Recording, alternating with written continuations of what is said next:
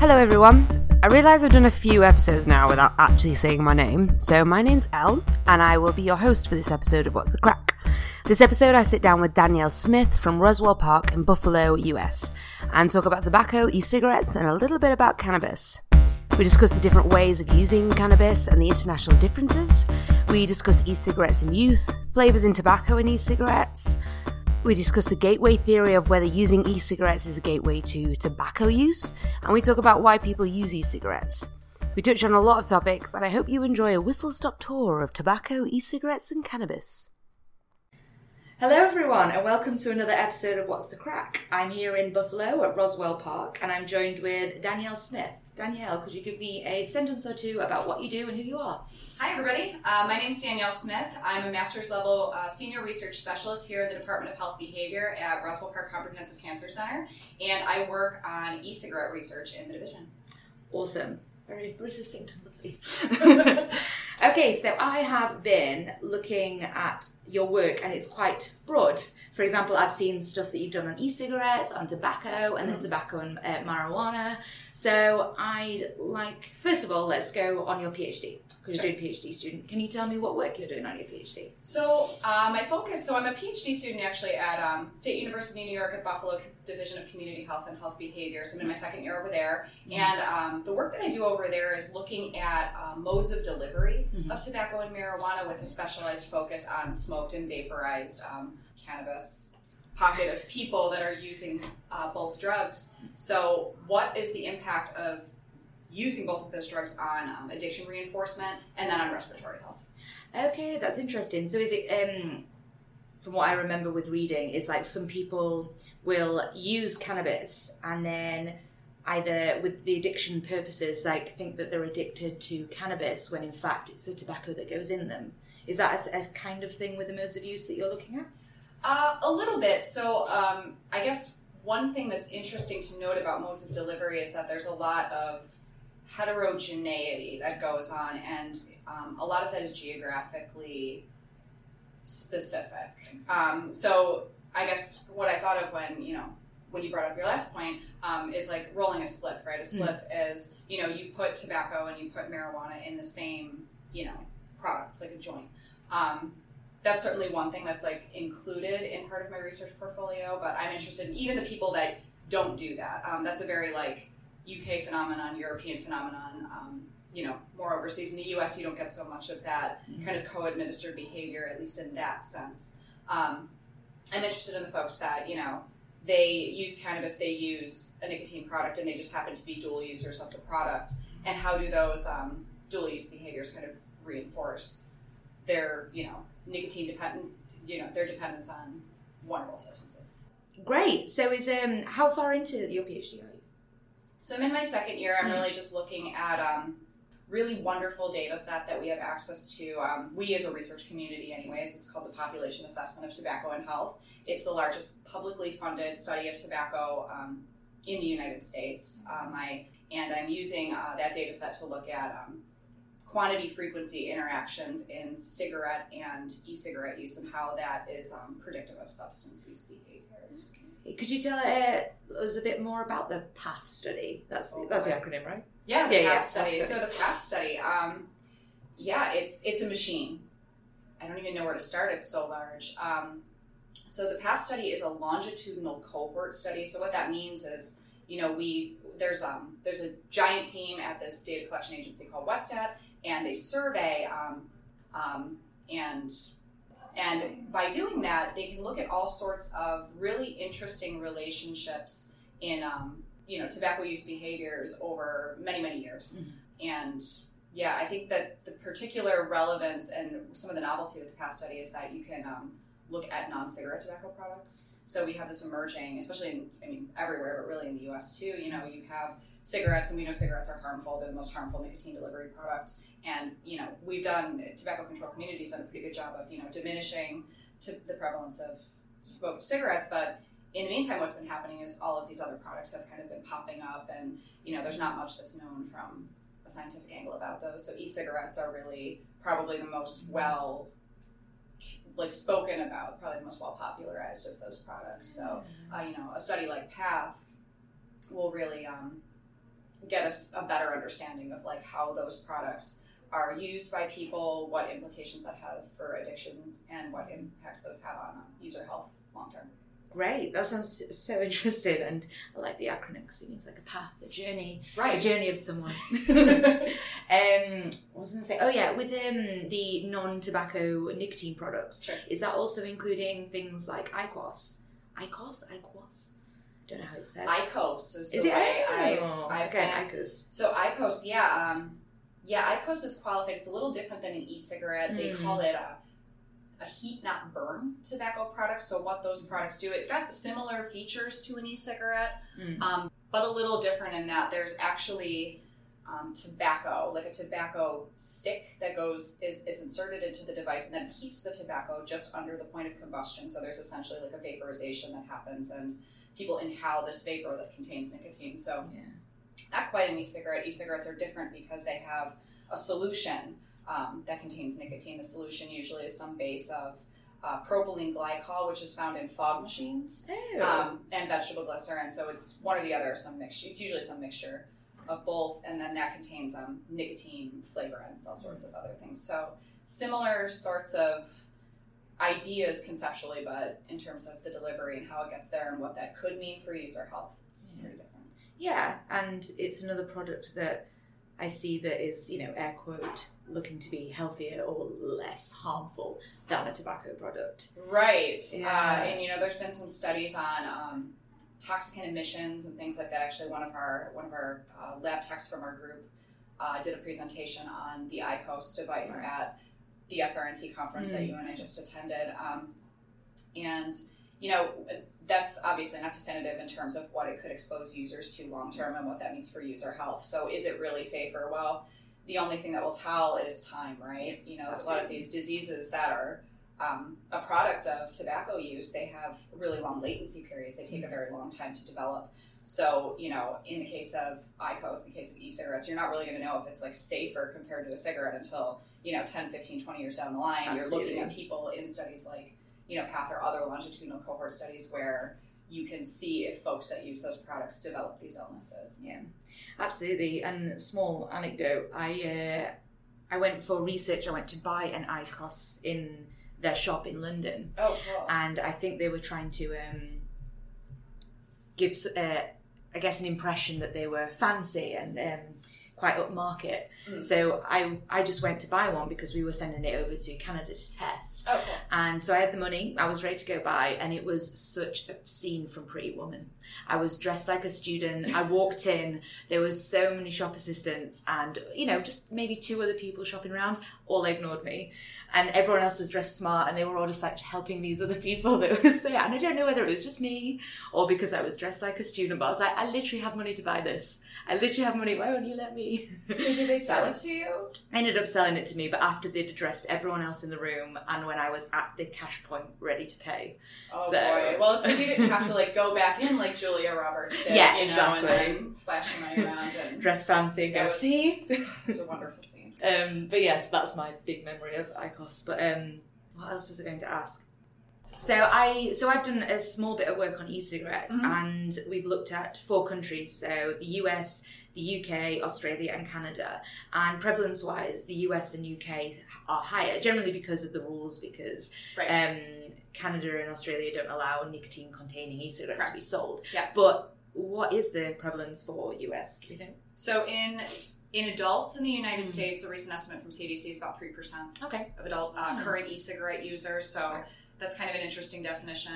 We know that from our other work, most e-cigarette users are current or former tobacco users. The vast majority of people that have never picked up a cigarette don't use e-cigarettes. At least that's what the data show right now. When you're looking at youth, prevalence is a bit higher. So e-cigarettes are pretty popular amongst teens.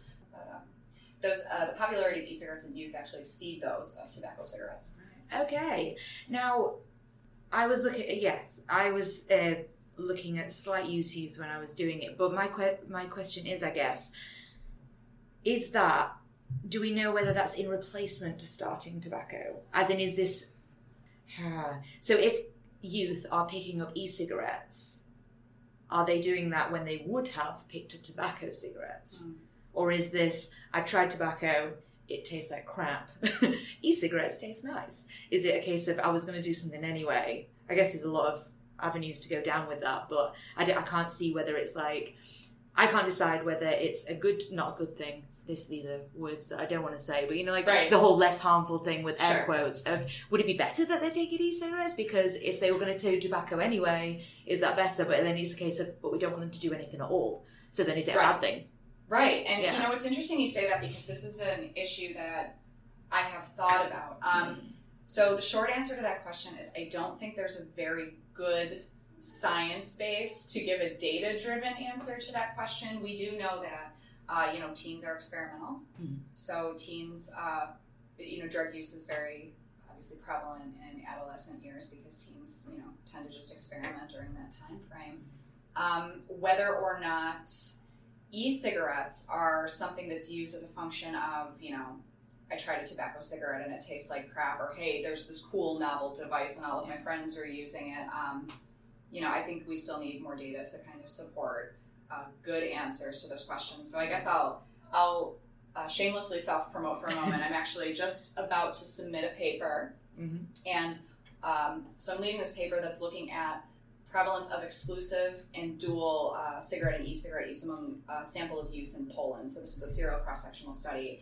And what we're finding is in the survey years 2010 to 2011, you had really high prevalence of cigarette use, very small prevalence of e-cigarette use, very small prevalence of dual use. And then what happens is over the next two survey periods, the e-cigarette use rates increased a lot. Right. And what happened as a function of that is the dual use rates increased a lot and the cigarette rates decreased. Okay. So, we don't have the data to support in that particular study, are e-cigarettes a gateway drug? This is something that people love to talk about. Yes. Our design wouldn't speak to that because we're not tracking the same people over time in those behaviors. But it would certainly suggest that e-cigarettes are shaking up the product mix for teens. So, they're new, they're cool. I use that term air quotes. So there's something novel about them. And I would say that might have something to do with it. Yeah. But that's just kind of my read of my one data source. No, it's interesting. I also love the gateway theory because people love that. And I feel like it's taken the shine off cannabis being the gateway drug. It's right. Like, how about e-cigarettes now? And it's like, oh. So. Yeah. And gateway theory, I have... gateway theory is interesting. I think the thing with gateway theory is that I think it does put too much emphasis on the product. We know that from, epidemiology has its wonderful breadth of tools, but we know from more of the psychological realm that there are individual level predictors that are associated with substance use behavior. So then you get into theories like common liabilities to addictions, and there are pockets of people that just have increased or decreased propensities to pick up substances in general. So when we're looking at gateway theory, are we really looking at that? Many epidemiologic studies don't control for those sorts of predictors. So I think that's something that maybe you and I can do that. Yeah. When we go out into the world, and then we'll figure out all of the real answers to these questions. Exactly. It's funny because I was just having breakfast before I came here, and the people at the coffee shop were discussing the fact that caffeine's a drug, and then someone who was buying the coffee said, well, I'd rather be on this drug than any other drugs.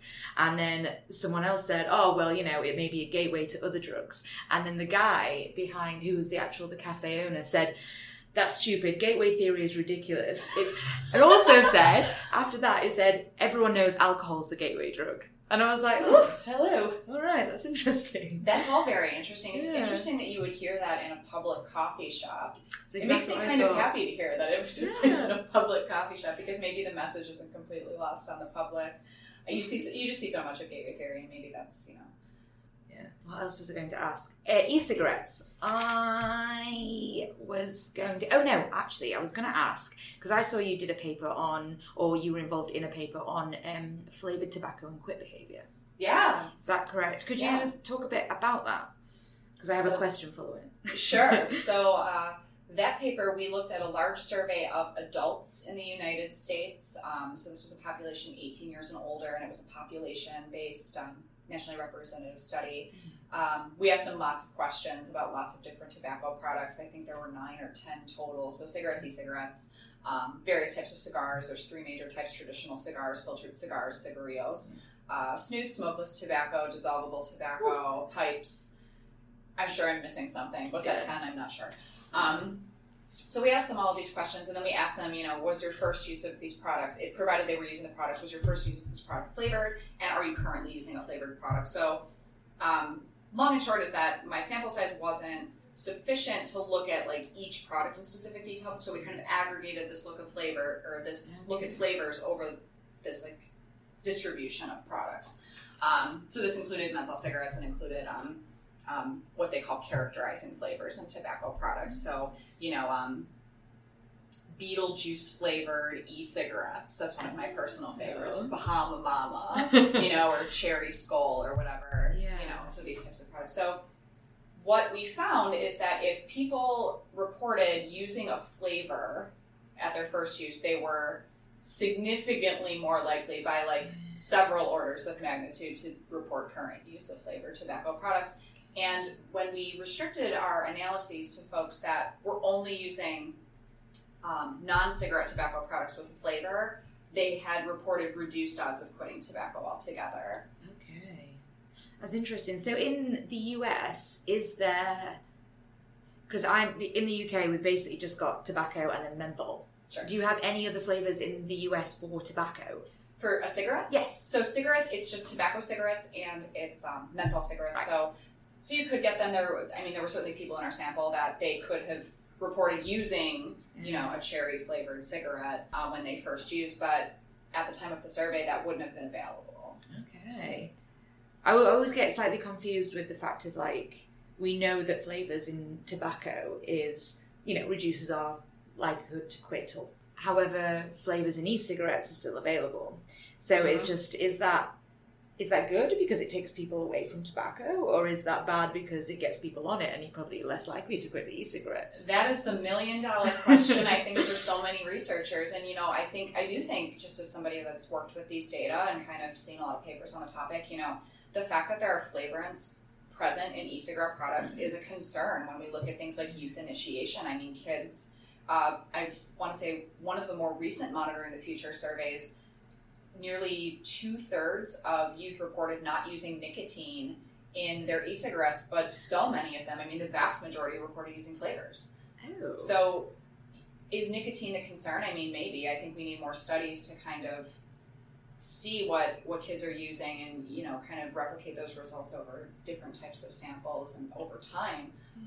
But in terms of youth initiation, I think the flavorants are a concern. Now you'll hear the other side from folks is, if there's flavors in these e-cigarette products, it could entice adults who are smoking tobacco cigarettes to transition to an e-cigarette, and maybe that will be like a harm reduction sort of strategy. I don't know those data as well, to be quite honest. What I do know is that their dual use of cigarettes and e-cigarettes is quite common among adults.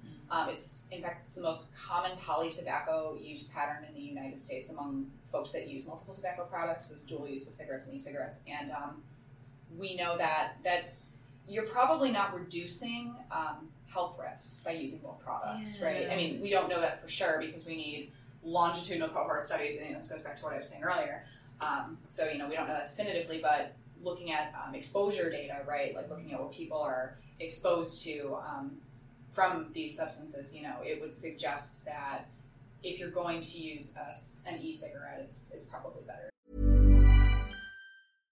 Spin your passion into a business with Shopify and break sales records with the world's best converting checkout. Let's hear that one more time. The world's best converting checkout. Shopify's legendary checkout makes it easier for customers to shop on your website, across social media, and everywhere in between. Now that's music to your ears. Any way you spin it, you can be a smash hit with Shopify. Start your $1 a month trial today at shopify.com/records. Don't you love an extra $100 in your pocket? Have a TurboTax expert file your taxes for you by March 31st to get $100 back instantly. Because no matter what moves you made last year, TurboTax makes them count. That means getting $100 back and 100% accurate taxes only from Intuit TurboTax. Must file by 3/31. Credit only applicable to federal filing fees with TurboTax full service. Offer can be modified or terminated at any time.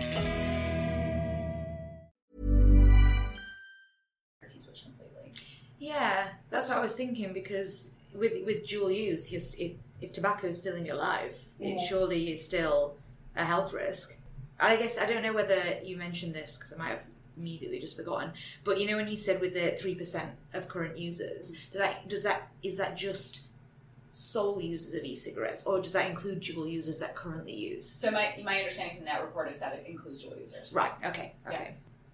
You know, but the reasons people pick up an e-cigarette are pretty, they're diverse, right? So people pick them up just as the substitution mechanism, like you had kind of alluded to, and then there are people that are like, you know, I really think that my cigarette use is harming my health, and I want to use this product to kind of transition or reduce my use of conventional tobacco products, and that could be what's happening with dual use. It could be just a simple substitution phenomenon. I think a lot of what we go back to in the e-cigarette realm is like, we need more studies with longitudinal designs to disentangle these sorts of questions and really get better answers. Absolutely. I think everything just comes down to more research. We need to know everything. And at least it keeps us in a job. Yeah, absolutely. Yeah. And especially because e-cigarettes came out in 2004?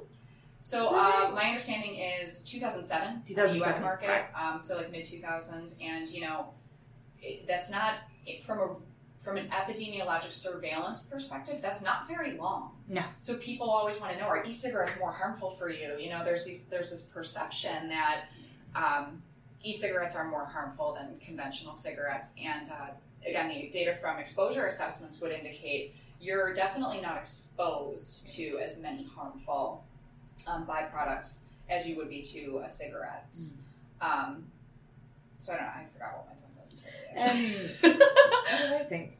It's still early. Maybe that's what I was going to say. Because if it came out into the market in 2007, right. not everyone would move into that straight away. Correct. It's still like a slow progression into being popular. Correct. People don't click their fingers and everyone's like, e-cigarettes, I trust these, let's go buy them. It's word of mouth, it's advertising, it's marketing. Yes. So, you know, potentially it takes a few years for it to get on, which means that that's even less time for us to be like tracking and studying. So, you know, ideally from 2007, but that's only like, 10, 11 years, when in reality we've got even less. It's only 10, 11 years, and the other thing that makes e-cigarette research such like a sticky wicket, right, is that over those 10, 11 years, the product spread that's out there it's totally changing, right? You know, you've had these, they refer to, so they, I mean like the research community, you know, there's this designation of different types of devices. So e-cigarette devices, they have like the first generation devices. So these are like the ones that look like cigarettes, these little tiny sticks with, you know, the blue light at the end. And then you have like what's called second generation devices, which they call these pen style devices. So they're a little bit bigger. They have like, they might have a tank with some solution that you can see. And then you get into the third and later generation devices, that these are those big, like big tank systems. Yeah, you can definitely see somebody holding these. So when you're tracking like our research here and, you know, research that's been conducted elsewhere, is that all of those different devices generate different levels of exposure to contaminants, and they all generate differing levels of nicotine to the user, and the user's behavior and the way they interact with the product also matters a great deal. You know, so the way that people puff on an e-cigarette, for instance, matters a lot with the way that the nicotine gets into their body. If a user is, you know, let's say they have one of those big tank system deals, and, you know, they're changing the temperature, those types of things can influence the amount of toxicants that go into their body. So when we're looking to answer those questions, like our broad question, are e-cigarettes good or bad? I mean, there's so many moving parts. They haven't been around that long. They're a completely heterogeneous class of devices, so it's not like you can make a broad blanket statement. There was, I don't know if you saw the recent report by the National Academy of Sciences, Engineering, and Medicine. So they just put out a very comprehensive review of the literature on the public health implications of e-cigarettes. And there were some good conclusions that came out of that. One thing that they did conclude is that it looks like exposures from e-cigarettes are far lower than combusted tobacco cigarettes. I mean, that evidence is pretty solid. What that means in terms of health risks down the line, not really sure. Not as clear. Yeah. Totally different based on the user too, like different users with different profiles, different levels of nicotine dependence. You know, it's really interesting. So lots of questions, lots of studies needed to get better Yeah. answers. Seems to be my sales pitch this morning. Yes, I think that's it, isn't it? You just need more time. Mm-hmm. Okay, so in our final few minutes, I want to ask you what you're doing with tobacco. Oh no, you've already asked. I've covered it. I was going to ask what you're doing with tobacco and cannabis, but you said it right at the start. Yeah, I mean, just working on trying to finish a dissertation. Yeah. Oh gosh. You know, we're working on some studies over here. You know, those are still very preliminary. Working with, you know, large survey data sets. So you and I will be working together on some kind of disentangling these modes of delivery among youth in 3 countries, so US, UK, and Canada. In Canada. And I think that'll be a really interesting and informative study because, as you know, there's so much that we don't know. Yeah. The marijuana research literature is so behind the times, and there's, you know, considering that there's increasing marijuana, you know, liberalized marijuana policies taking place like in so many areas. We really need to get a better handle on health effects related to various modes of delivery. You know, what does that mean in terms of respiratory health? What does this mean in terms of psychosocial health-related outcomes? You know, cannabis. There was another report on cannabis, actually, National Academy of Science, Engineering, and Medicine, and there wasn't a whole lot of firm conclusions that came out of that report, mainly because the research literature is so limited. But one thing that was pretty clear is that, you know, if you have an increased risk of or propensity to like psychoses, right? Using cannabis can exacerbate that. It can like really lead to some psychosocial harms. So, you know, those are things that we need to consider when we're looking at the tobacco marijuana interplay as well. And then we ask these questions like, you know, with modes of delivery, what's harm reduction? Well, what's harm reduction for respiratory illness might not be harm reduction in the other way. Yeah. So, you know, I think so many layers of complication, and then another layer of complication. You know, a lot of these concentrates, you put them in a vaporizer. Yes. So people think of like, oh, this vaporizer, you know, this is safer. It's safer for my lungs, maybe, or you know, whatever the users are thinking, because we need better studies to kind of figure all of that out.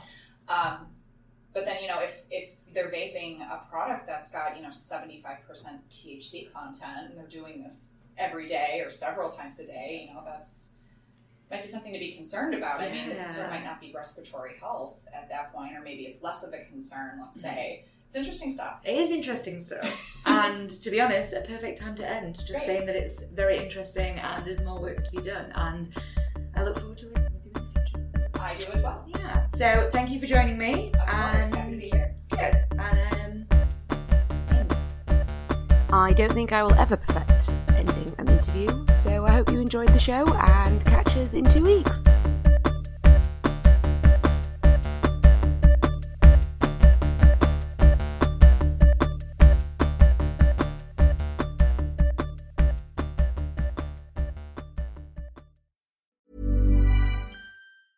Shopify helps you sell at every stage of your business. Like that, let's put it online and see what happens stage. And the site is live. That we opened a store and need a fast checkout stage.